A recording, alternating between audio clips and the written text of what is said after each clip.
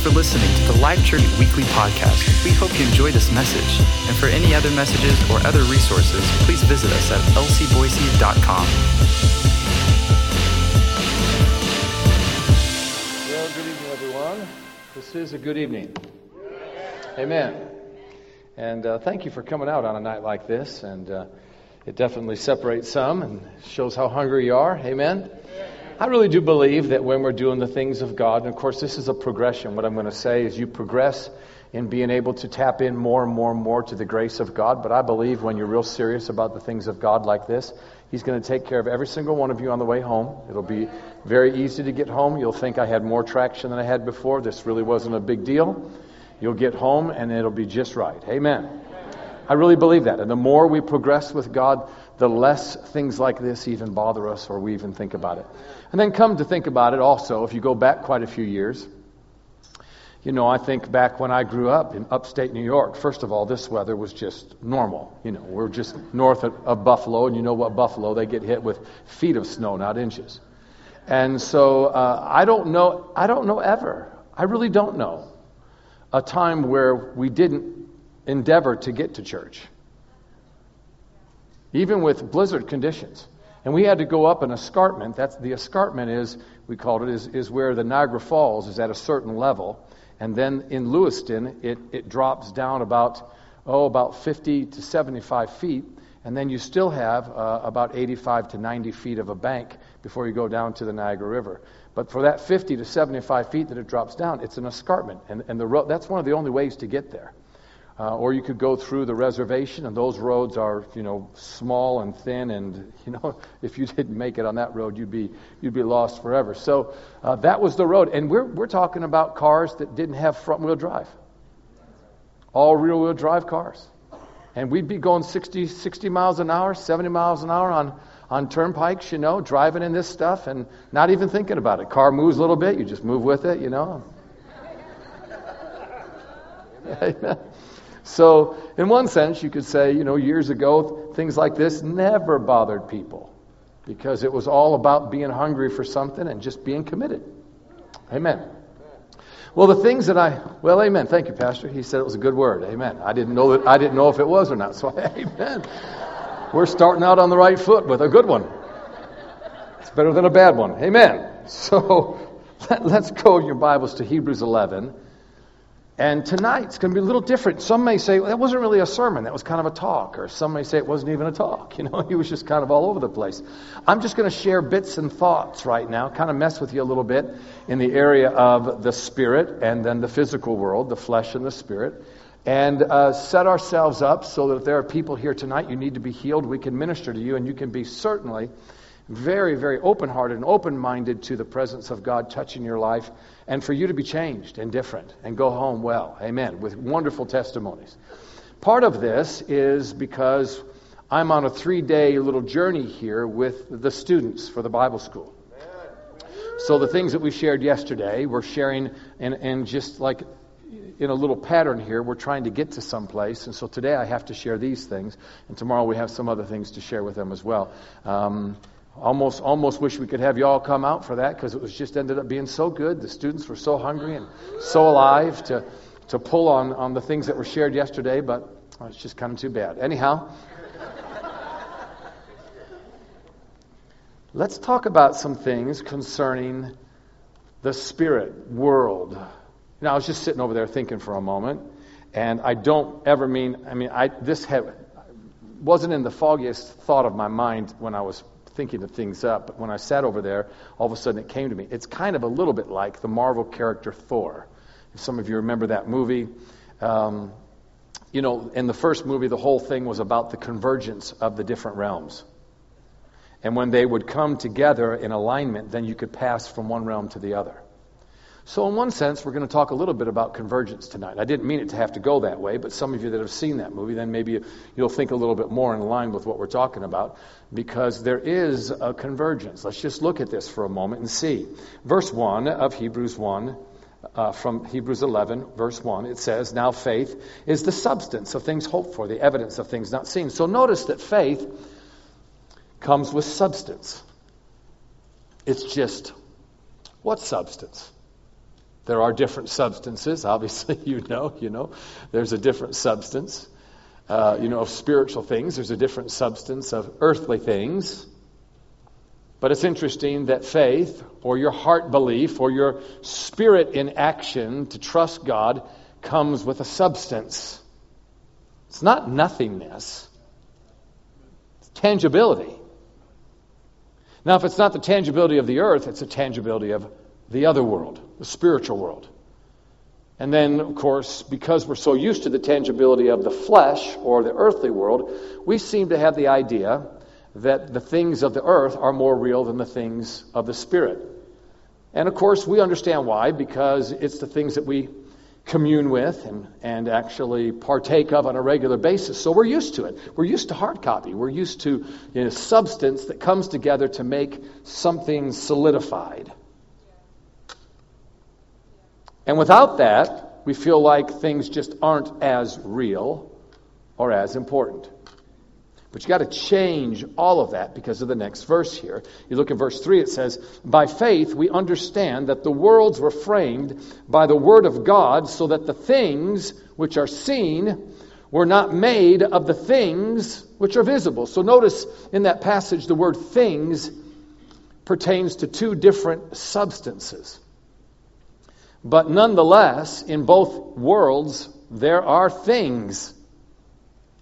So we'd say the earthly things that we can touch, we can taste, we can smell, we can hear, the five senses. What would the last one be? What did I leave out? Touch, taste, smell, hear, feel. Or see. See, thank you. See. Okay, so here's my point. The things of the spiritual world are just as much in the touch, the taste, the smell, the hearing, and the seeing. In other words, when you get to heaven, it's not like you're going to be blind. I don't see anything, Lord. It's all like a vapor. And then when you see that amazing fruit on the tree, it's going to be horrible if you actually take a bite of it, expecting to have the most amazing experience with your taste buds, but there's no taste. And wouldn't it be terrible to go through through a bed of flowers or through a garden that are the most vivid flowers you've ever seen that literally just cause your eyeballs. It's almost like that, what is that, 4K? We were talking about that new TV. It's so sharp and it's so bright. I almost go like this when I'm looking at it. It's like it comes out at you. So, well, what if heaven's like that and even more so? So vivid, so bright, and you want to smell but there's no fragrance. The angel says, no, we haven't had smell here for a real long time. Huh? And a choir singing, but you can't hear it. No, the world of the Spirit was there first. And we're just, in a sense, we're God's example of what's there. So everything you see here, you got to magnify it spiritually. So the five senses that we have for our physical body are outdone by the five senses that we have for our spiritual body. So really, you could almost say it like this: to walk by faith is to walk by the senses of the Spirit versus the senses of your flesh. Which means that your spirit can hear, your spirit can talk, your spirit can smell, it can taste, it can touch. So everybody doing okay with that? So when I look at this, I want to just go a little further to say, if everything that's made, that we see, that we're used to on this planet, was made from a substance that's not seen, then you would have to say this, and I think we'd all agree, that everything that God made then must be embedded or filled with, immersed with, the substance of heaven.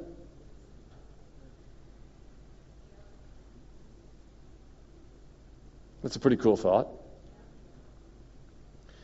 Because then what does that mean? But that everything that God made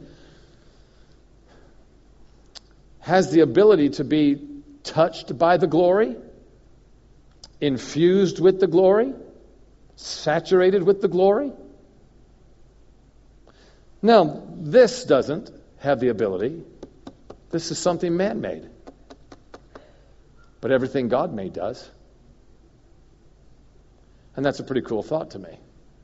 Because as we begin to develop this, I think you'll open your hearts and open your minds to the idea that maybe it's a whole lot easier for the presence of God, the Spirit of God, to do some pretty cool and wonderful things in me than I've allowed myself to believe.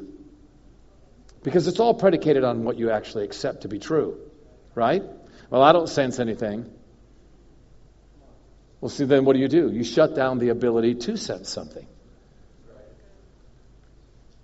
Because to open your heart and mind to the idea that there's something more than what you sense is to then possibly, if it's actually there, find it. You know, when Jesus stood over in Matthew, he said, if you'll ask, you'll receive. If you seek, you'll find. If you knock, the door will be open. Well, if you don't believe there's anything to open, then you're not going to be knocking. If you don't believe there's anything to find, you're certainly not going to be seeking. And if you don't believe there's any answers that can ever come to you, you're certainly not going to ask. So a statement like that does what? It's made to open up your heart and mind to say, there are things that I can experience that I can only get through asking. Amen.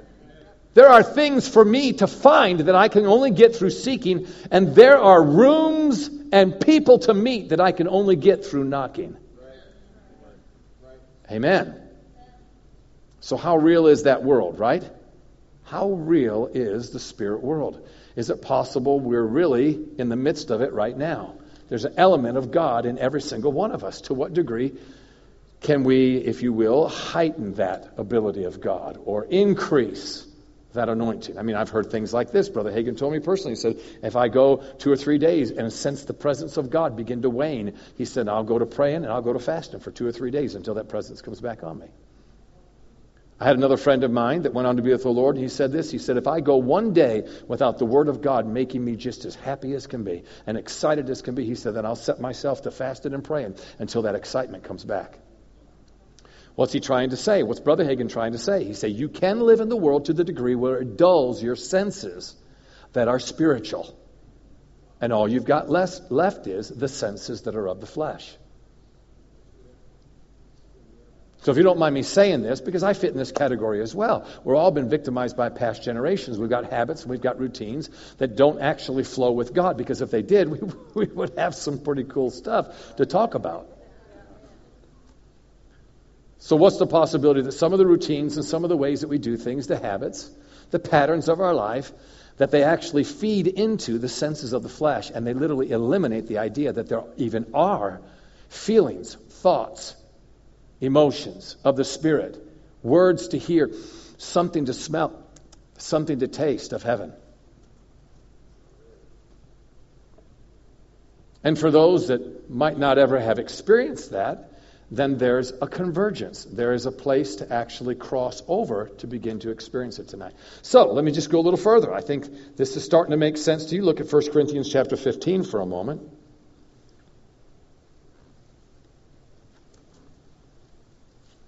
Think of this for a second. If God can make the seen out of the unseen, then the seen ought to be able to cross back over into the unseen. If it was the unseen spiritual substance that made the physical tangible world of substance, then the physical tangible world of substance ought to be able to cross back over into the unseen. They ought to be able to go back and forth. Now, I don't have time to go into this, but let me just say it like this. When Adam and Eve sinned, and the Bible says the Spirit of God came into the garden like a breeze, Adam heard the breeze or the sound of the Lord coming into the garden. And Adam hid, and God had to say, "Where are you?" Let me ask you a question. This is real simple. Was that before sin or after sin? After. So that whole condition of God having to come and, Adam, where are you? Find him, was after sin. That wasn't a pre-sin condition. In other words, they didn't play hide and go seek before Adam sinned. Do you want to know why? Because they were never separated. The realms were completely together. They were open, one to the other. Yes, there was an earthly realm and there was a heavenly realm, but they were both open to one another. You say, how do you know that? Because God's the Alpha and He's the Omega, the beginning and the end, the first and the last. And when you go to the end of the book, you'll find out that God's going to do what? He's going to open up the gates and open up the city and never more close it. And there will be coming and going from what? The new heaven and the new earth to heaven itself. It was always supposed to be open. That's one of the reasons why over Malachi we get a little glimpse that if you'll do some of the right things concerning your tithes and offerings, there's a little window that you can get some things. But Jesus came along as a carpenter, and he took down the window, and he took down the wall. Amen. Got rid of all the drywall, took down all the studs, and opened heaven from one side to the other, and it's an open heaven now.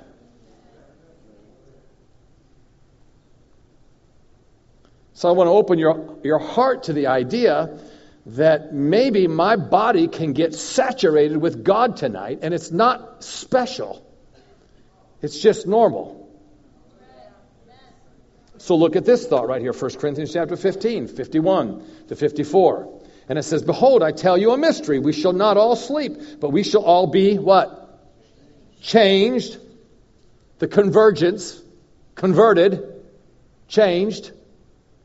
"In a moment, in the twinkling of an eye, at the last trumpet. For the trumpet will sound, and the dead will be raised incorruptible, and we shall be changed, converted, converged.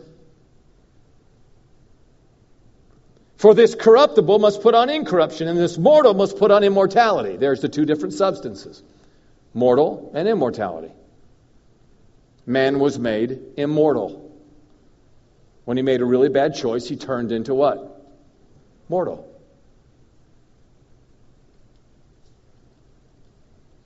He went from never supposed to be able to die to what? To being death doomed. Why? Mortality, death, spiritual life. That's why when Jesus came, no one could kill him. He said that. "My Father gave me a command. I can lay my life down or I can pick it back up." He said, "No one can take my life." In one translation it said, "I must of my own accord willingly give my life." Amen. So what did that mean? Well, it simply means this. If Jesus had never wanted to actually go to the cross and wanted to back out, he'd still be alive today and very young. In fact, Satan wishes that that were the case. Because what Jesus did when he went into the grave, he became a seed. And that seed multiplied. And as many as receive him, to them he gives power to become exactly like Jesus, sons of God. And the devil knows what we are. The devil knows the potential of every single one of us. We just have to know the potential of every single one of us, because he's shaking in his boots that there are little Jesuses all over the world. And we are just like Christ. We are able to do just like him. But we got to get out of the mentality that we're just humans. Well, we are, aren't we? Well, not necessarily. You've got somebody living inside of you. You invited a being from another world to jump inside your body, to become co-joined in your spirit. Your spirit's no longer just you. That's what it means to be in Christ and Christ in you. Really, the picture almost is like this. If you want to find Jesus, you got to look inside of me. And if you want to find me, you got to look inside of him. We've been joined together. A little freaky for people to get that idea. But Christ, by his Spirit, has come to live inside of your spirit, to walk around inside of your physical being.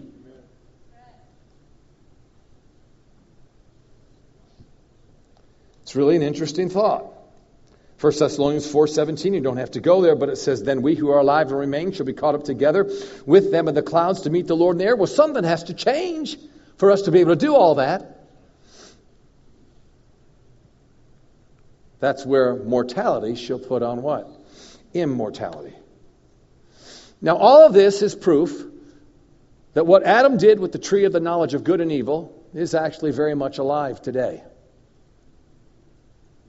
Because before Adam ate of that tree, it was only what? Good. In fact, if you look over there in Genesis chapter 1 verse 31, God looked at everything he made, and it was, remember, when God made it, the substance of God was actually infused into everything he made.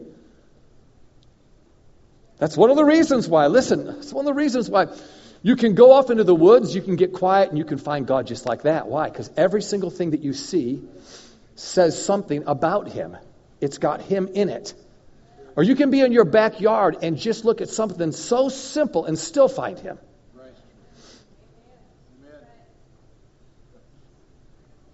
God even went through the Apostle Paul to talk about that in Romans.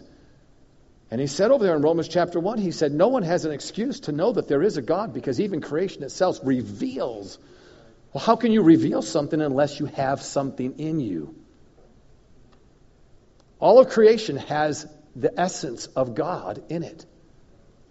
Because it was the unseen things that made hard copy. And there was a convergence from what was unseen over to the seen.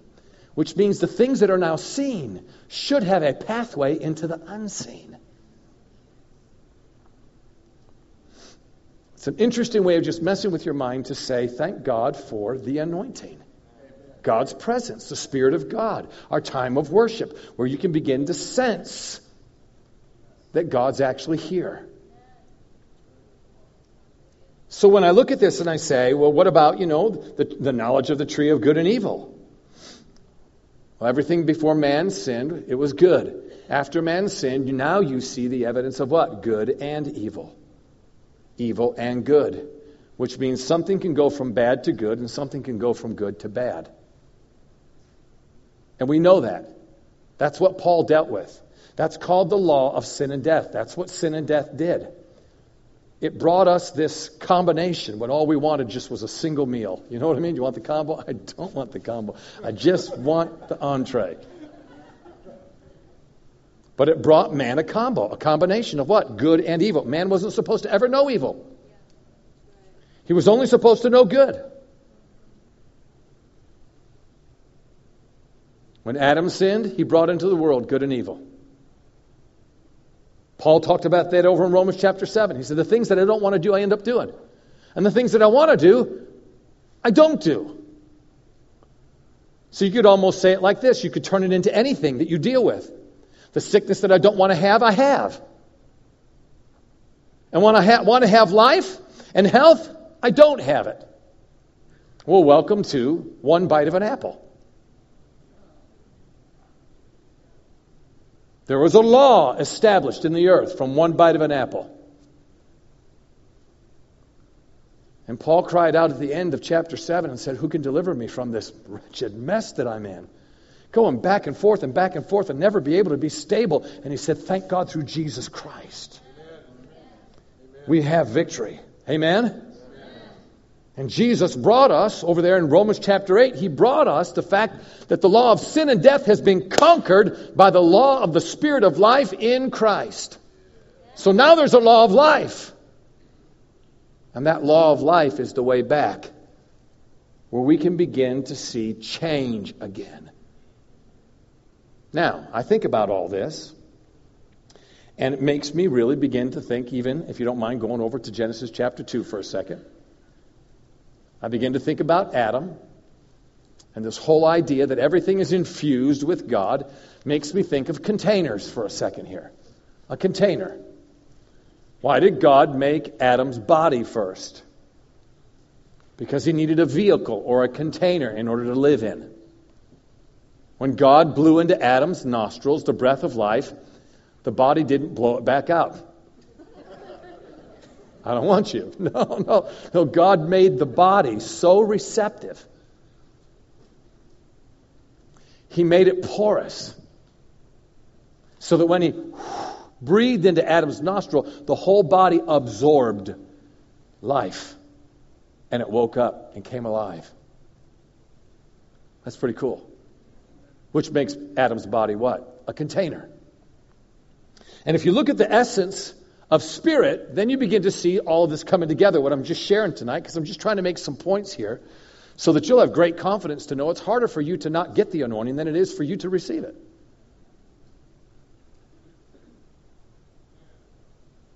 Amen. Think about the word wind. Has God ever in the scriptures ever been in the wind? Yeah, the wind blew like a rushing mighty wind in the upper room. Isn't that right? Who was that that mighty rushing wind? That was the Holy Ghost. That was the essence of the other world in this world, in a manifestation of a breeze. And when that breeze got on top of those 120 people, it changed them until there was fire on the top of their... Oh, fire. Fire can have God in it. Come on, we can go right down this road, can't we? One thing after another you begin to see. So all of a sudden you look at what? Wind. And you can see God's in the essence of the wind. Can God manipulate things in this world? He made this world with the essence of spirit, and He is a spirit. So don't you think God has the ability to go in and out of the things He made and manifest Himself? Come on, if it can go from the spirit to the flesh, it can go from the flesh to the spirit. It should be very, very interchangeable, that you sense the essence of your spirit just as much as you sense the essence of your flesh. We shouldn't all be just so enamored with our bodies. We should be very, very, very much in touch with the real person, which is inside of the body, the spirit. Someone may say, well, I haven't really been thinking this way. The more you think like this, the easier it is to touch God. You are not body. You just have a body, but you're a spirit. Amen. We shared this, yesterday. We shared this a couple of years ago, I think, when I came. But, just as much as many of you here got here in vehicles, cars, trucks, vans, SUVs. Probably not a sports car, but those of you that got here, some type of a vehicle. Why don't you have your vehicles in this room? You're so attached to them. So we can have your full package, your vehicle and you, sitting in this room. It'd be like a drive-in theater. No, isn't it interesting for you to enjoy the presence of God? It's a lot easier for you to leave your car out there so you can get out of it and come in here. Now, do you see how we're working this? For you to find God, it's going to be a whole lot easier when your body's not so important and you're not so enamored with your flesh, so that your spirit can actually enjoy the fact that it has a voice. In fact, the times when you find yourself experiencing God more is the times when you can get your body out of the way. Have you ever tried to think nothing for a little while? It's very difficult anymore. Why? Because there's so many things to think of on the earth. Didn't used to be that way. I mean, if a donkey or riding in a horse, was riding on a horse was your method of transportation. You're only going so fast, which means you got a lot of opportunity for reflection to see all kinds of things around you. And you know how seeing the things that God's made causes a calm within you. And you're able to hear God as you see those things. We don't see anything but concrete anymore. We see metal, we see concrete, we see buildings, we see streetlights. We see man's interpretation. That is a sad interpretation for what God actually wanted. So if all we see is what man built on a regular basis, then what's the possibility that you're thinking about what man built? In other words, how your body reacts to it, instead of seeing the things that God's made. Come on, you think about wind, think about water. Out of your belly shall flow rivers of living water. You don't think God's in the water? Come on, Ezekiel gives us a picture of the water that comes from the throne of heaven, and it goes down into the earth, and it brings healing to the nations. Amen. Well, then something's in that water. What did God do with the children of Israel when they came to the water of Merah? And it was bitter. God showed Moses a tree, and he put that tree into the water, and somehow the anointing got on Moses, and it got into the tree, and it got into the water, and caused the water to be purified. That's pretty cool, isn't it? I mean, if the power of God was in Moses' staff, which was wood, why wouldn't it be able to get into the piece of wood that God showed Moses to put into the water? Wow, that kind of sounds like Elisha, doesn't it? When the axe head fell off and we got iron in the water, and iron doesn't float. What are you going to do? But remember, everything that God made has the essence of God in it. So it's very scientific. So what did Elisha say? He said, go get me a twig. A twig? Just go get me a twig. And he grabbed that twig in his hand, and when he touched that twig, the power of God that was on his life. How do you know the power of God was on his life? Because he picked up a skin of an animal. Well, what does that mean? Well, there was something in the skin. What was in the skin? Remember? He asked Elijah, I'd like a double portion of what you have. And Elijah said, that's a very difficult thing that you've asked. But if you see me go when the chariots come to take me home. Coming forth to coming forth to carry me home. Swing low, swing chariot. Right? That's where it came from. What did he say? He said, if you see me when I go, then you'll have this. And the mantle that represented that he was a prophet fell to the ground. Elisha went over and grabbed that. Now, the interesting thing is, when he grabbed it, it didn't jump out of him, the power of God's, so he didn't feel anything. How would you know it's there? And wouldn't it be important to make sure that it was there if you're going to start a miracle ministry? Right? I mean, I can just see him over there beating the water 15 times all day long and nothing's happening. What happened to this? There's a short. But he went over one time and smote the water and said, "Where is the God of Elijah?" And all of a sudden the water split. So now what does he, as a deduction, what does he think? God's in this piece of cloth. So because God was in the piece of cloth and he's wearing the piece of cloth, then God's on him. And if God's on him, then it'll go into what? The wood. And if it goes into the wood, then he's going to put the wood in the water. When it goes into the water, the anointing that's in the wood is going to go into the water, and it's going to surround that iron and raise it back up to the top, and it's going to float. The interesting thing about it is Elisha figured that out all on his own, because the Bible said that God did not tell him to do that. He came up with it on his own. So now look what the possibilities are when you begin to figure out that you're actually anointed. Now it's up to, in one sense, your imagination, what you do with it.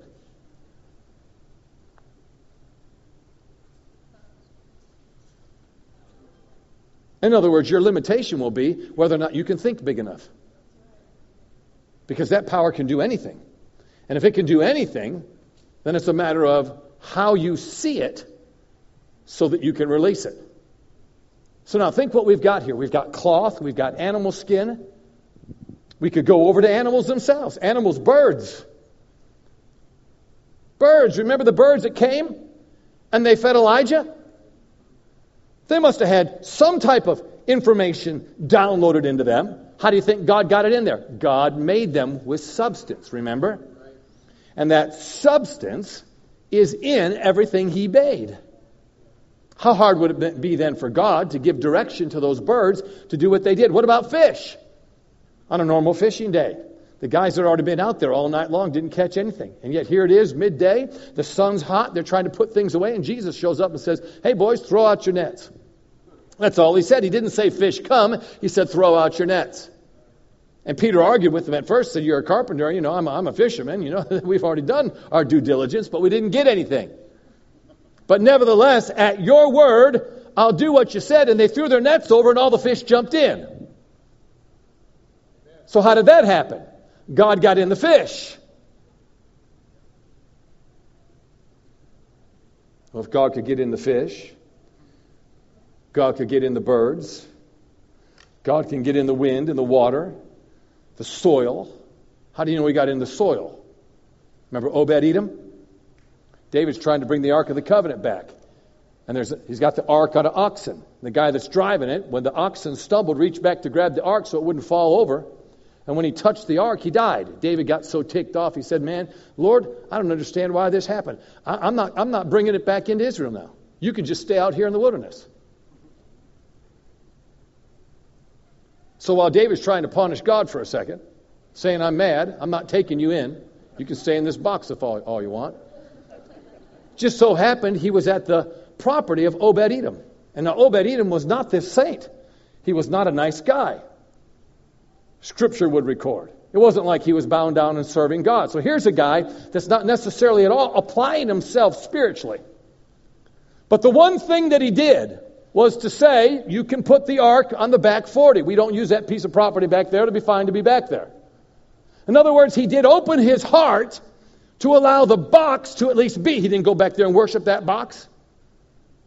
He didn't go back there and touch that box. In fact, if anything, David would have told him, "Don't touch it. The last guy we just buried." Right? He's not doing anything to try to manufacture something. Maybe in one sense, he doesn't really even believe, except he did welcome the box that had God in it to be on his property. Well, that was all God needed, is just to be welcomed. Just the open arms of being able to what? Just be there. And what happened? Well, God doesn't like the box any more than you like a box. He came out of the box. What did he do? He got into the ground. What did he do in the ground? He got into the grass and into the trees, the fruit trees, and into the vegetables. Who ate those? Well, first thing is, animals ate them. What started happening to the animals? God got into the animals. The animals had greater flocks, more offspring. It made all of them strong instead of weak. They started eating the fruit, and all the servants and all those that were employed, Obed-Edom himself, they started eating the things that came from the land. Next thing you know, they found themselves no longer in pain, no longer in sickness, no longer in disease. A blind eye would have been healed. A deaf ear would have been healed. Cancer would have been healed. Arthritis would have just disappeared because they were eating fruit that God was in. And God jumped out of the fruit and jumped inside of them. One thing led to another, and all of a sudden, fame got spread abroad. Said, have you been hearing what's going on in Obed-Edom's house? And it got back to David, and David said, man, that's the box.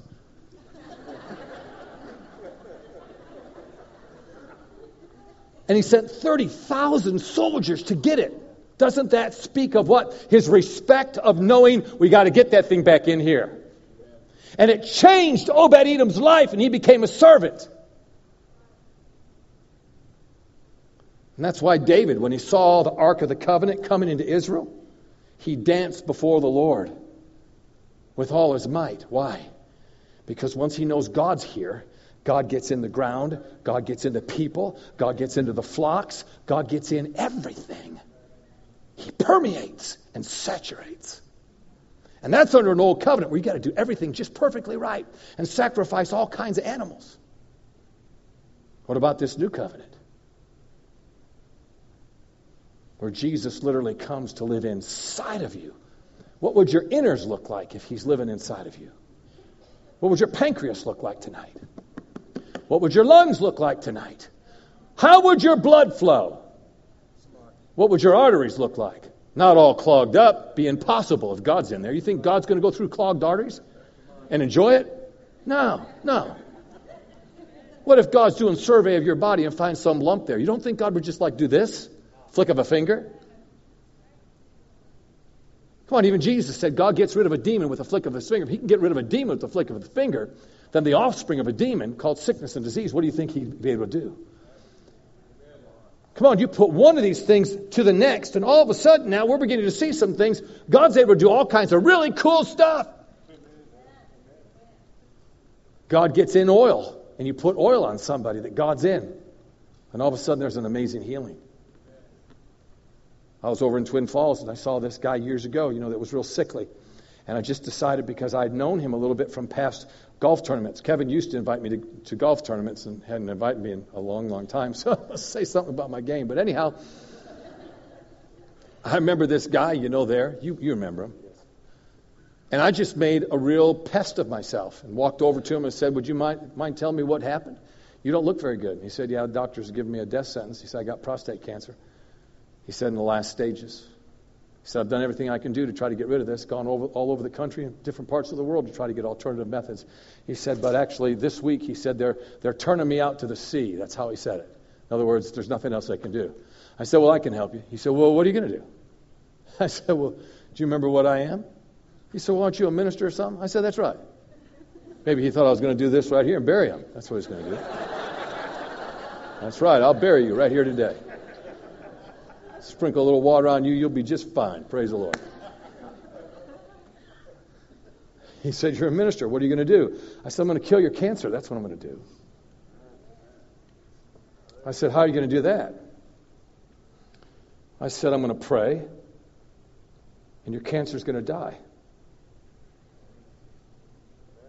I said, but you'll have to wait till tomorrow. And I got up, and I pushed the chair back right in front of all these people because I was talking real loud so everybody could hear me. In other words, I was being a nuisance on purpose because I was putting pressure on whether or not he'd listen to me. Pushed the chair back on purpose. Everybody heard that and looked up like this, what's going on? I said, so tomorrow we're going to meet again and I'm going to talk about how we're going to kill your cancer. I said, Jesus is going to do that for you when I pray. See, I wanted other people to hear because I wanted him to have to make a choice. Do I care about what other people think or do I want to be well? So the next day I came and saw him, same thing. He's sitting out there. I came in, there was no chairs, no place for me to sit. So I just walked in. I actually grabbed the two people, himself and someone else, and I said, hey, I want to sit down. And I pushed the chairs apart like that, and they're being moved, by somebody. And I pulled the chair up. So I want to sit right here. And they're all looking at me like, what in the world is this guy saying? Because I'd already made a pest of myself the day before. So now I looked at him. I said, now we're going to talk a little bit more about you getting healed. I shared a few more things with him. And I said, now, tomorrow, I'm going to pray for you. He said, where are you going to pray? I said, at your house. He said, you want to come to my house? I said, I'm inviting myself. I'm coming to your house to pray for you. I said, because when I pray for you, I said, your cancer will die and you'll be free. But you got to know that it's Jesus. He said, we'll come at 3 o'clock. I said, good, because we had a banquet that night. You remember how those tournaments go? Banquet that night. So I went at 3 o'clock. He's all dressed up nice. His wife's dressed up nice. I don't know how well I was dressed up for that tournament or whatever, but I was somewhat dressed up nice as well. Walked in there, and we sat down and started talking. And I started talking about oil. The properties of oil, God getting in oil. See, that's what James said. The prayer of faith will save the sick, anoint with oil. And the prayer of faith will save the sick. Why? What's the oil going to do? The oil represents the Holy Ghost. God's going to jump in that oil, then jump on that person. Had this girl 16 years old dying with leukemia. She had a mask on and everything. People were just standing there looking around. And they asked me to come in. The moment I came in, I said, what are y'all doing just staring here? Why didn't somebody do something? And they all just kind of looked at me. And I said, somebody go get me some oil. And this guy came out with this little tiny vial. I was going to dip a little dip. And I said, what's this? He said, well, that's oil. I said, get me a pitcher. Do you have a pitcher? Go get me a pitcher. So he said, well, I'll go check. And he went in the back room and came out golden oil, a whole pitcher of it. I took that pitcher over. I said, you see this, young lady? I said, I'm going to put this whole pitcher on you. You're going to get sick. I said, forget about your clothes. They're ruined. I said, but you're going to die anyhow. You're going to die anyhow. I said, I'm going to pour this on your hair. Forget about your hair. And I said, after I pour this on you, I said, God's going to heal you. God's going to touch you. She said, do I need this mask anymore? I said, throw it away. You don't ever need it. We saturated her with that oil. She's dripping from the top of her head to the soles of her feet with that oil. Made a big old mess. Put my hand on her, said one little prayer, boom, God touched her. 3 days later, she went back, all the leukemia disappeared.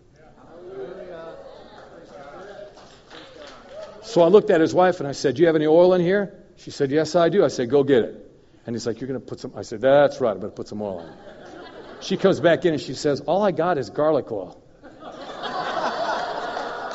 And I thought, I really want to do this, but I am not mean, So I said, really? That's all you have? Garlic oil? I said, we're going to have to go a different route. So then I went the route of talking about what happens when you get born again. When God comes to live inside of your spirit, instantaneously He'll change everything in your life. From the inside to the outside. The moment he accepted Christ with tears running down his face, Jesus touched him. 1 week later, he called me. There were 8 people in his condition. All 7 of them died. He's the only one that lived. He went back. They looked at him and they said, there's nothing wrong with your prostate. It's completely perfect.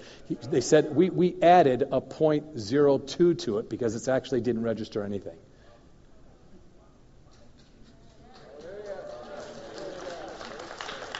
Now we're making our point here. We're going to minister to some folks here in just a few minutes. And what is that point? What's the possibility that this wonderful law of life trumps the law of sin and death? What's the possibility that God's Spirit, that there is a convergence back and forth, and it's a very simple thing here tonight to lay hands on you and see that power go into your body and touch you and set you free. I remember Brother Hagin right in front of 10,000 people. He called me out and told me to put my hands out like this, and he put his hands inside of my hands, and he said, now take this. And when he said this, all of a sudden I felt like wind blew in my hand.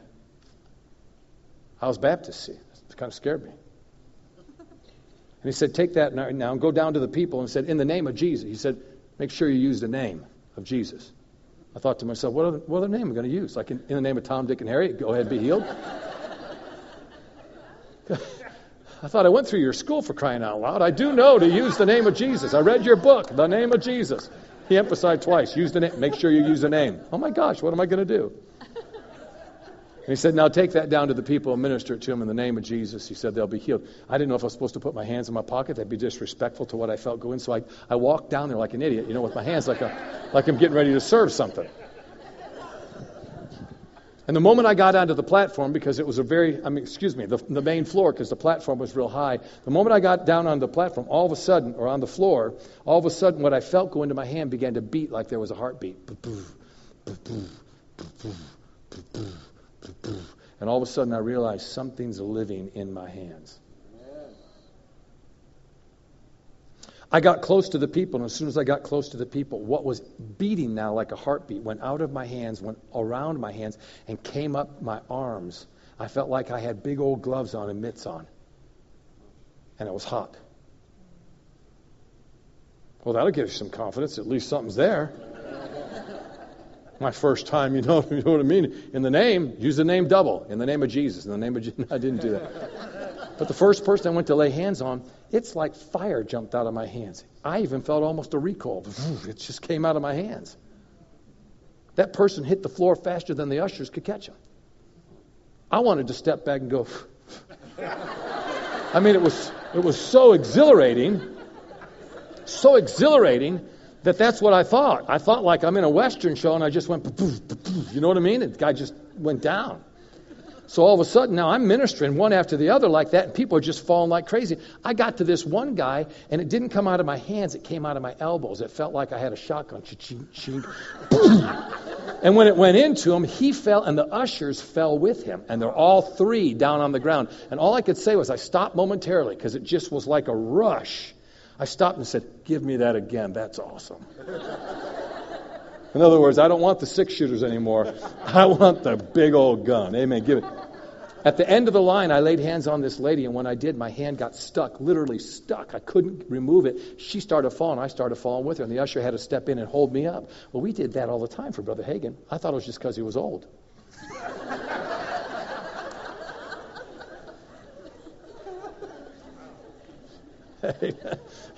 What I found out was there's times it'll come out of you in such degree, it'll just pull you over with it. Does all of this fit together? It really does. Things that God can do because He made it. He's actually more infused in everything that God made than you can think. So how infused or how saturated are you? Paul said it's the fullness of the Godhead. We think it's just a little sprinkle here and a little sprinkle. It's the fullness of the Godhead in you bodily. What's he trying to say? There's no limitation. Now we are one with Christ. That anointing, that glory now saturates us. See, it's the Lord of glory that brought many sons to the glory, so the great mystery could be revealed, Christ in you. Now you can use the glory. You mean I can use this? You can use it on purpose. Healing school, we used to put it all over different things, just to experiment. I'd get there early and stick it on a chair, just to see if somebody jumped like a jumping bean, a Mexican jumping bean, just to see if somebody jumped. We'd be in the service, we'd be praising God, we'd be worshiping God. The anointing's on a particular chair. I know what chair it's on. And I'd start to teach, and all of a sudden somebody jump in. My God, I can't sit still. And they take off running. Well, that was the chair that we put the anointing on. Why would you do that? Just to see if we could. Not messing with God, just trying to see in what way can we actually get this to work. I'm ministering to this lady in the back room, and I've got one of my workers with me, a gal. And we're ministering to this lady, and the power of God got so strong on my hands, I'm literally rubbing like this because it's so hot. I feel like I'm burning my hands, like burning underwater. Hot, hot, hot. And I thought, Lord, I got to get rid of this. And for some crazy reason, I went over even to the drywall, put my hands on it and said, now I release this. The moment I said I released this, it went into the drywall. How do you know? Because it stopped burning in my hands. I felt it go out. And just to experiment, this girl was on her knees praying. And I looked at her and I said, come here for a second. She said, what? I said, just put your hands right here. And I put her hands on the wall, and she got stuck to the wall and had a vision. She said, the moment I touched where you touched, she said, she didn't know I touched there. I just said, put your hands there. The moment I touched that, something came out of there, and immediately I was in the Spirit, and God gave me a vision, and He gave me the answer to the thing I'd been asking Him that very morning. I'm in a service, and I feel that power. Same thing. Hot. I'm trying to get rid of it. Oh, my goodness, Lord, come on. Did I not lay hands on everybody? And the Lord never said anything to me, so I said, well, I guess I did okay. And I'm sitting there, the pastor's taking up the offering. And so I just on purpose said, I'm going to put it into this chair. And I reached over and put it into the chair, and now I wanted to experiment. So I looked over and found myself a little 7, 8-year-old boy, and I motioned to him, and he said, me? And I said, yeah, you, come here. And he just went like this and walked all the way over the front, and he came and said, what do you want? And I said, I'm all by myself while the pastor's taking up the offering. He said, would you keep me company and sit right next to me? He said, oh, okay. And I told him to sit right, and I pointed right to where I had my hand. So he sits there. He doesn't know anything. He's not thinking anything. He's not like an adult thinking, I'm going to do something, to show that I'm getting something. He's just sitting there. And all of a sudden, I hear this noise. Shh, shh, shh, shh. And I looked down and I said, what are you doing? He goes, I don't know. I looked back at him again and said, why are you doing it? He said, I'm really, really hot. Real hot. I said, you want to go back to your mom and dad? He goes, yeah, I do. That anointing got on him. Went into him. Started affecting him. What could that presence do right here tonight? See, the moment you begin to acknowledge it, the moment I said that and raised my hands up, I can feel that presence in my hands. The more you spend on the side of what? Acknowledging the unseen world, the more it makes the convergence into the seen. The more you spend the time you spend on the seen world, the less you'll even know that it's there. Come on, Balaam's the prophet, and the donkey saw the angel. What does that make Balaam? You can figure that one out. Right? Think about it. He's the prophet. He's supposed to be knowing that stuff. And the donkey sees it. Why? Because he's doing things incorrectly by the flesh, and it's covered up his ability to see. So his donkey has to speak to him and reason with him. And he beats it, and it still says to him, I've been a really good donkey, and you're whipping me. And the next thing you know, his eyes are opened, and he sees the angel. And the angel said, if your donkey, in other words, you might as well say it like this, if your donkey hadn't been receptive when you weren't receptive, you'd be dead man right now.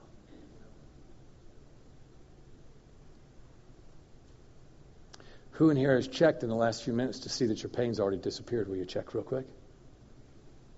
Bones, ankles, joints. Where there's been infection, headaches.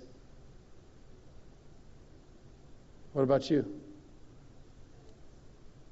It's no longer there? When did it leave? About 2 minutes ago. It's pretty cool. It's pretty cool, isn't it? Did you work up a real lather praising God to get it to leave? Well, you really didn't. You just sat there. In other words, you really didn't have to do much, did you? Because he's actually doing the work for you, right? So anybody else, you just checked yourself because you hadn't been thinking about it?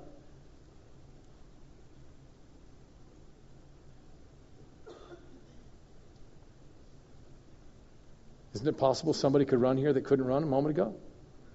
Isn't it possible somebody could bend down to the ground when your back would have hurt?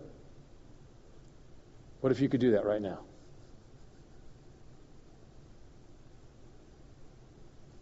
Come on, you're all just staring at me. We'll go home in a few minutes. Anybody in here with pain? Where's your pain, sir? In your hand? In the right hand? Over there in those minor prophets, it says that the rays of God come out of his hands. And if his hands are inside of your hands, what does that mean? But the glory is in your hand right now. I'll give you about 10 seconds. If you can count in German, it'll work for sure. But if you can't, English will do. Amen. Somebody else right behind him. Sir, what about you? Where was your pain? In your shoulder. What's the possibility that it doesn't hurt anymore? Is it even possible? It's popping. Why don't you do that again?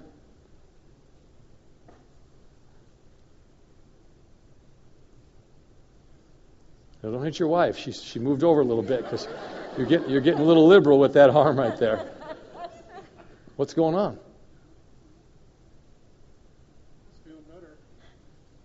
Isn't that wonderful that God's presence come right out, minister to your hands, set you free? Yes. How long has it been since your hand's been free? Has it been a little while?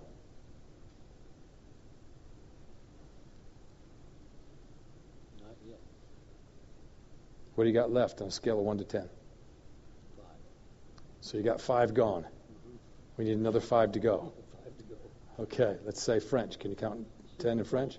No. So we're still back to English, right? Okay, count one more time. Amen. 1, 2, 3, 4. What about you? A little bit there, but not as much as it was. So something's working, right? Something's working. Okay, give me your hand. Amen. Lord, thank you. Come on, everybody. Let's just thank God right now. Let's get people ministered to all over this room. What if you could take this anointing where you go on your work? What if you could walk up to somebody and just put your hand on somebody and say, hey, have a great day today, and leave a residue on them? Huh? Have you ever thought about what God could do? That individual comes back to you and says, I don't know what happened, but when you said that to me, I've had an amazing day. And you say, well, is it possible God's on your life? Possible God's touching you?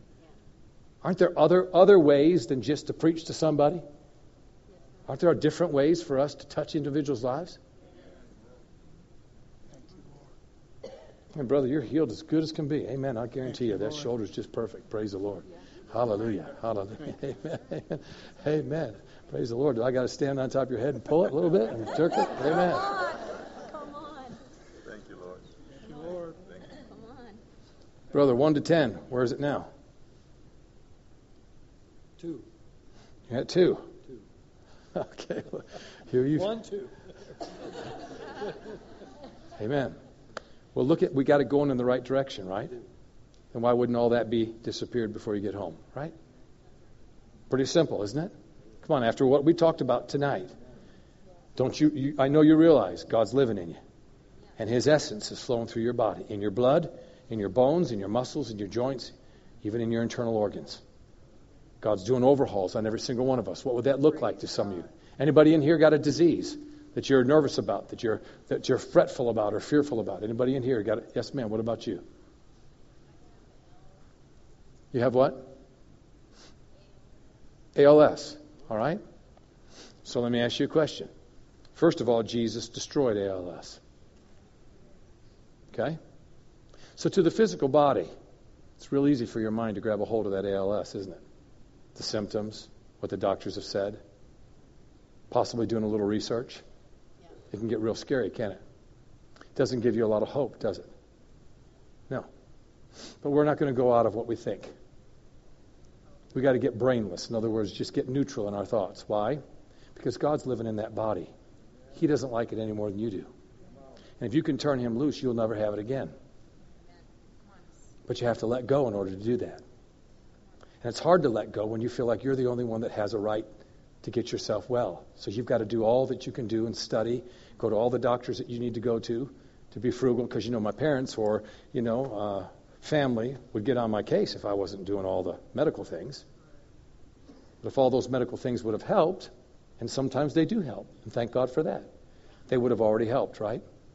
So isn't it wonderful to let go now? Are you at that place where it's ready to let go and let God touch you? Well, so in His wonderful name, from my hand to yours, just like we've been talking, God's presence begins to flow. Out of your belly flows rivers of living water.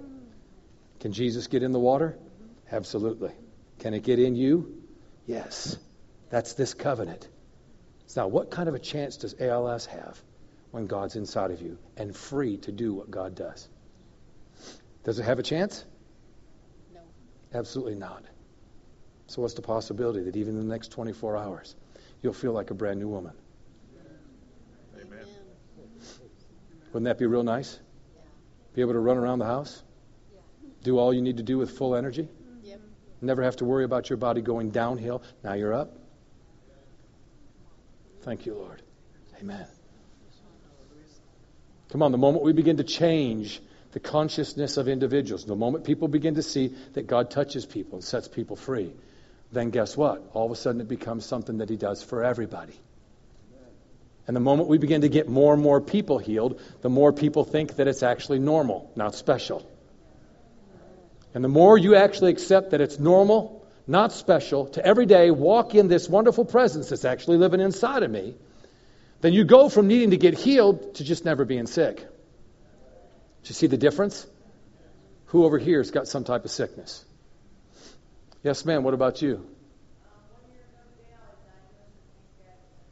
Pancreatic cancer. All right. Have you been doing whatever you need to do to try to get rid of that? Well, see, I like that. I like that because you've already defied what you should have done, what you could have done, and you've taken a different path. So, when's the last time you've even found out whether it's even still there? I get rechecked next week, or new CT next week. Yeah. In August, they did a CAT scan, and it showed no growth since April. Uh-huh. It doesn't happen. That's Okay. all by itself. Well, what about if it just disappears? That's what we're believing for. Yeah.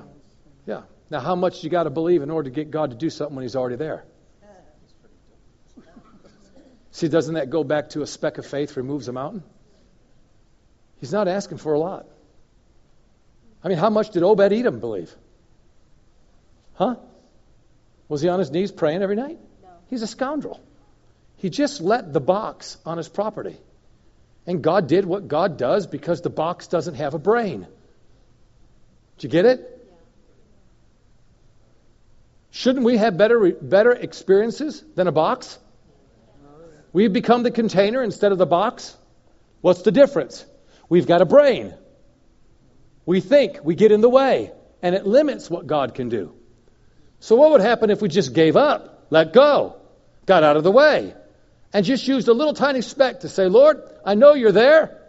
This thing has no power, no sense for me to get nervous or upset about this when you're with me. We got through singing a song tonight. If God's for you, who can be against you?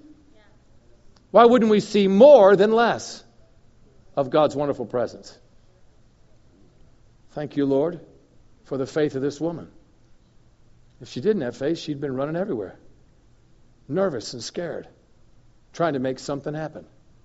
But she's just enjoying the ride, watching you do wonderful things. And so now, all the rest of it just disappears. You go to your test, you let them do their scan, and you watch what they say. From this night, the rest of it's gone. Amen. Every ounce of it. Anybody else? Come on, we're not holding you up here. Yes, ma'am, what about you? Who's speaking? I thought I saw this hand. Who's speaking? Way over there? All right, what about you?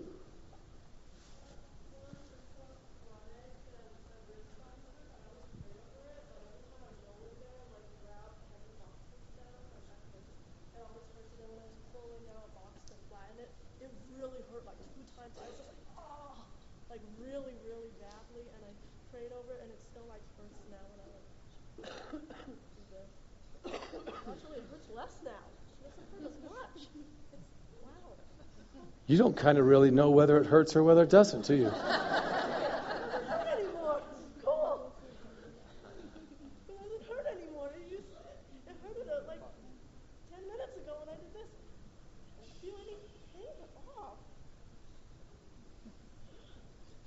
So isn't that cool that you didn't even need anybody? You just have Jesus himself, right?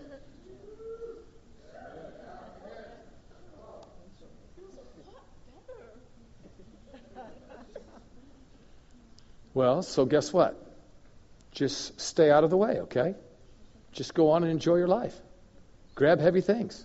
Like bench press that guy next to you over your head. Huh? You're not limited. You can do what you need to do, okay? Just don't get your mind in the way. You remember what happened to Peter? He was doing really well when he wasn't thinking. And when he started thinking, he started sinking. So what does that say? That's how thin the veil is between the anointing's working and now you're beginning to hinder it. So let's get our mind off of the things of the flesh. Is that making sense? If you put your hand out, I'll put my hand in your hand. The moment I do, God's presence will go into you. And whatever you're dealing with, God will touch you right here tonight. You won't go home the same way. Is that all right? Is that what your heart desires?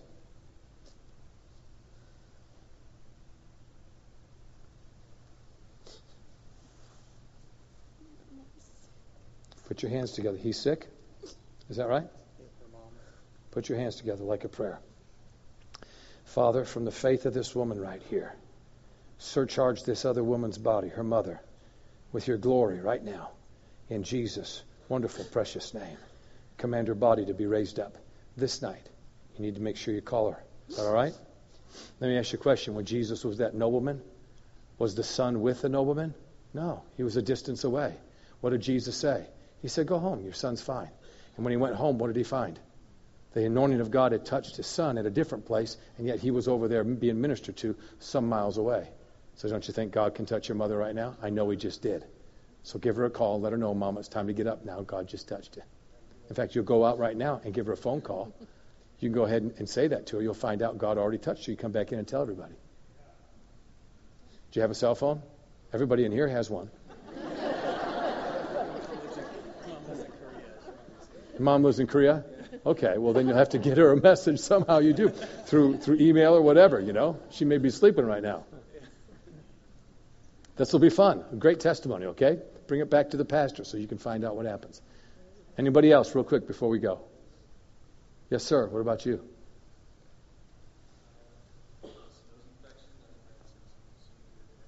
You've had a sinus infection?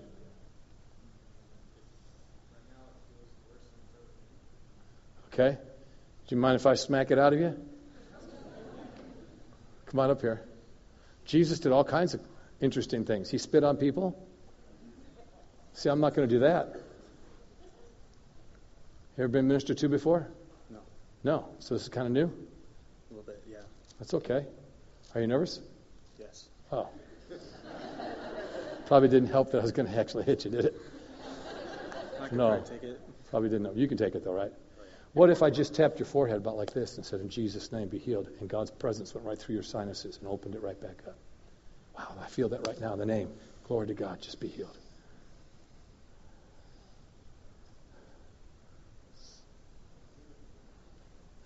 That's pretty cool what God's doing to you. It doesn't feel nearly as irritated as it was.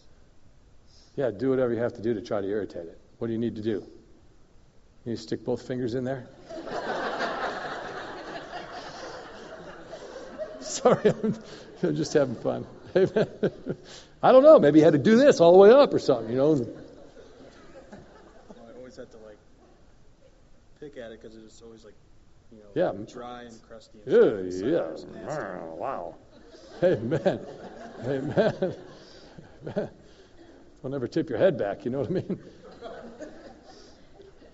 What's going on? I tell you, run out there and grab a Kleenex and blow and do whatever you need to do to check and see what God just did, because you just got set free from how long has it been? 4 or 5 years. 4 or 5 years. Amen. You do all your business right here, just don't show anybody, okay? I always use Kleenex. You know, I grew up in a home where my dad used a hanky. And I'd see him blow in that thing, and then I'd see him turn it over, the other corner. I'd see him take it back out and blow in the other corner. And then one time after I saw him do at least 2 blows, he looked at me and said, hey, do you need this? And I thought, oh, no, I don't need that. I will never touch that. I won't do it. I even asked my mom, I said, you actually wash those things? Oh, my God, I can't believe you touch them. So I've been a Kleenex man the rest of all my life. Tissue. Amen, tissue. Anybody else here, just before we go home? Come on, we're having a good time tonight. We're just opening up our hearts to the idea that God can really saturate our lives. Folks, we're missing the whole boat here. We're being lied to. Religion has done this to us. Just being of the world and of the flesh has done this to us. Since there's about 3 or 4 hands, come on up to the front and let me minister to you this way. It'll make it more simple. All right? We'll just have you stand over to this side because of this platform. Come on up here. But let me just finish my thought here as Pastor's going to come up and take the service. We're missing the greatest part of our life, and that is to be aware of God. Amen. Do you believe that? It's not good to have, it doesn't satisfy you to have this love for someone you've never experienced.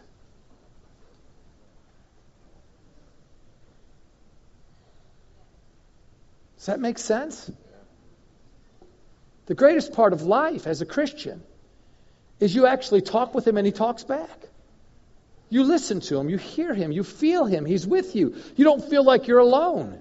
You walk into tough situations and you actually have His presence with you. And it's not just that you know He's there, you feel His presence with you. Come on. We're missing the biggest part of our life. God saturates us.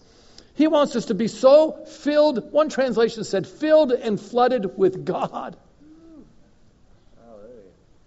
Paul wasn't satisfied with just having God on his life. He said, I want to be immersed into the sea of immortality until all this mortality, my flesh, is so covered up in God that I don't recognize me anymore. So is it possible to actually Paul wouldn't have said that unless it was possible. What did Jesus really look like on the inside? We saw Him on the Mount of Transfiguration. He glowed, amen, all over His body. Something was so big in Him that it actually came out of His pores, changed the shape of His face. So let me put my hand on you for a moment. Well, that's it right there. Glory to God. Whatever sickness you had, it's gone. I guarantee you it's gone. God just touched you, saturate your life. What about you? What are you dealing with? Neck disorder. Yeah. What if that just disappeared? Well, amen. God likes to, glory, glory, glory, glory, glory. Hallelujah. Check both of them. Check both of them right now. Bend there with your back and your hips and go do something. Go do something athletic, right? All right? And the cool part is you can. Okay. All right? What about you? Jaw locks and I have issues. Heart issues? In the wonderful name. Well, that was easy. Amen. Kind of sounds like Staples, doesn't it? That was easy. What about you? My sinuses. Sinuses. Just like that man. How's it going there, sir? How you doing?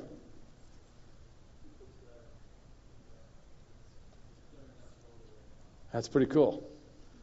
5 years and now it's gone. It's pretty cool. You ready to be touched? In the name of Jesus. Hallelujah. Brother Hagin told me to use that name. That's why I'm doing it. Amen. In the name of Jesus, be healed. Set free. What about you? Yep. Yep. Just take some of this in right here. You never have to worry another day in your life. What about you? Atrial fibrillation in my heart. Yeah, the heart. Amen. Thank God for you. Well, amen. Amen. Hallelujah. Hallelujah. Are you ready to feel better, brother? Do you feel that on you? Yeah. Oh, I receive that. That was pretty cool, wasn't it? I receive that. Yes. Amen. Amen. What's the possibility you could do things without having to worry about your heart? It's healed. Amen. When's the last time you've run or done something crazy? Long time probably, huh? Long time, yeah. Because you've been nervous about your heart, haven't you? Yeah. You don't have to be nervous anymore. Amen. You can run now. And you'll feel perfect when you're done. And if you die, we'll raise you back up.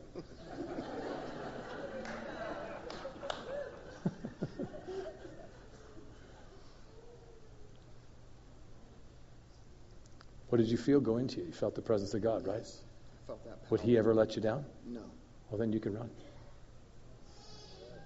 What about you? Plasmablastic lymphoma. Yeah. Just like that girl had lymphoma. Within 3 or 4 days she went back, it was all gone. So why would yours stay? Exactly. What would make it stay? Just me. It's impossible, right? Come on. If the body can be filled with a substance that's evil, why can't the body be filled with a substance that's good? If sin abounds or sickness abounds, doesn't grace abound more? You ever played scissor, paper, rock? Okay, so if I put scissors out, what would you do? What would rock? You'd give me rock, right? If I put rock out, what would you do? Paper. If I put paper out, what would you do? Everything Jesus does, always. Oh, that's it right there. In the wonderful name. I command you to be loosed and set free from this thing. And from this night forward, amen. Everything about your body will begin to respond because God heals you tonight. In Jesus' name. Amen. Amen. Thank you, Lord. Yes, sir. Yep. He wants to, on behalf of our uncle who's dying from pancreatic cancer, Okay. and then also on behalf of my husband who suffers from mental illness that he Okay. refuses to acknowledge and addiction issues. Okay. Can I pray over your little, is it a bear? It's Five Nights at Freddy bear. It's kind of a freaky looking little thing. He's a freaky looking little kid. Gotta get this little guy saved first. Amen. Amen. But I'm going to pray over this. Would you let your dad and your uncle touch it? Because God will touch them. Father, thank you for saturating this cloth with your wonderful presence. And Lord, I thank you for this boy's faith in Jesus' name. Amen. Take them this bear. What about you? My back, my knees. Your back and your knees. Are you sure that there's still a problem since you came up? I feel a little better. Yeah? Yeah? Put your hands in my hands. Thank you, Lord. Wow, that's it right there. I was going to pray a prayer, but he beat me to it. Now go check your knees. Yeah, something really good's happening. Come on, everybody, lift your hands and just worship the Lord for a second. We've got a few more people. Thank you, Lord, for what you're doing in this lady right here. I command everything to leave you. That's right, right there. In Jesus' name. You ready to get healed? Pain in your arm? Oh, thank you, Lord, for touching her in the neck and releasing those nerves. And said, well, amen, Mama, amen. Jesus just touched it. What about you, sir? Wrist and allergies. Wrist and allergies, all right? Amen. The wrist feels a little better since we had. That's pretty cool. You stand next to a gal that got her wrist healed, too. Amen. That's pretty cool. We'll take this for your allergies in Jesus' wonderful name. Amen. Thank you, Lord, for healing this man. And you, thank you. Thank God. Anything else? Okay. You don't have to tell me. You don't have to tell me. Okay, yeah. Remember, get your mind quiet. That's what I told you before. So you think too much, right? So just relax, right? That's what you did. That's why you were healed in the first place. So just stay really relaxed. Allergies too. Well, see, you're trying to tell me everything. You don't need to do that, right? Yeah. For you, your prescription is just get your mind quiet, and then you won't have any problems. Okay? Can you do that for me? Yeah. Okay, excellent. What about you? I just need to believe in my voice. Yeah. And, Amen. my daughter's womb. Amen. Thank you, Lord, for touching this woman and her daughter. And you, well, amen. Do you feel that going to you? What about you? Collagen deficiency. Yeah. Amen. Thank you, Lord. Touch this woman right. Well, that's it right there. Thank you, Lord. Hallelujah. Thank God for his anointing, his presence. What about you, sir? My neck, shoulder, back, wrist, and an addiction. All right. I'm just going to tap you on the shoulders. God's going to touch all of you. Wow, I feel him touching you right now in the name of Jesus. Hallelujah. Thank the Lord for healing you, setting you free. This night, forevermore. Amen. What about you, hon? I have a chronic illness in Yeah. my stomach. Yeah. I've had it Would you put your hands on your stomach? Okay. I had something that was really bad like that too. God healed me. So will he heal you? Yes. Yeah. Are there things you can't eat? And it makes No, you feel I can't live without my medication. you can't live without your medication? Okay. And then is it disruptive when you eat certain things? Okay, what's the medication for? My ulcerative colitis. Okay, ulcerative colitis, all right? So what if God heals you tonight? That'd be amazing. Okay. Is there any way that you would know? I have a checkup next month. Oh, yeah, next month. All right. That's pretty cool, huh? Hallelujah. Thank you, Lord. I'm just going to tap on. Wow, that's it right there in the name of Jesus. Wow. Thank you, Lord. She just got healed of colitis. Amen. That's totally cool. Yes, ma'am. It's two things I want. I want you to pray for this oil. And then I want you to pray for my boy. He's not talking. And I'm so worried. And, Let's do this, okay? Let me just get some of this. Oh, you haven't even opened it yet. No. Oh, my goodness. I bought it for the service.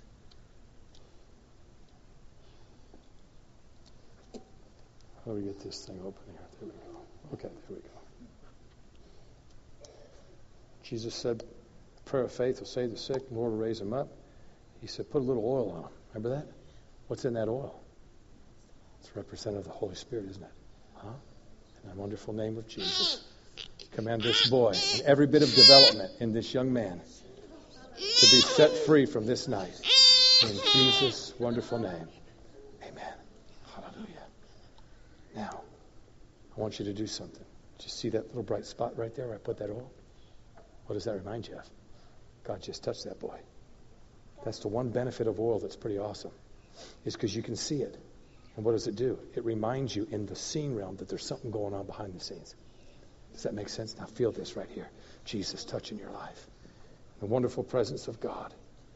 Hallelujah. You'll never be the same, Mama. Amen. In Jesus' wonderful name. Amen. Yep. Did you see that on his forehead? Pick him up and see. Amen. Amen. Amen. Come on, everybody, stand to your feet. Father, lift your hands and let's worship the Lord. Father, thank you for these people being touched tonight. And I ask you, Lord God, to open everybody's heart in here, everybody's mind, to something more. Come on, everybody, say something more than what I've experienced thus far. Father, open my heart. Open my mind. I believe that this anointing and your power and your glory is living in me. Thank you, Lord, for setting me free from the top of my head to the soles of my feet. I'll never be the same. And I give you praise. Amen. And amen. Praise the Lord. Hallelujah. Pastor, if you come. Amen. Come on, everybody. Remain standing. We hope you enjoyed this message. Find our other messages on iTunes or visit our website at lcboise.com and follow us on social media, Life Church Boise. Thank you and have a blessed day.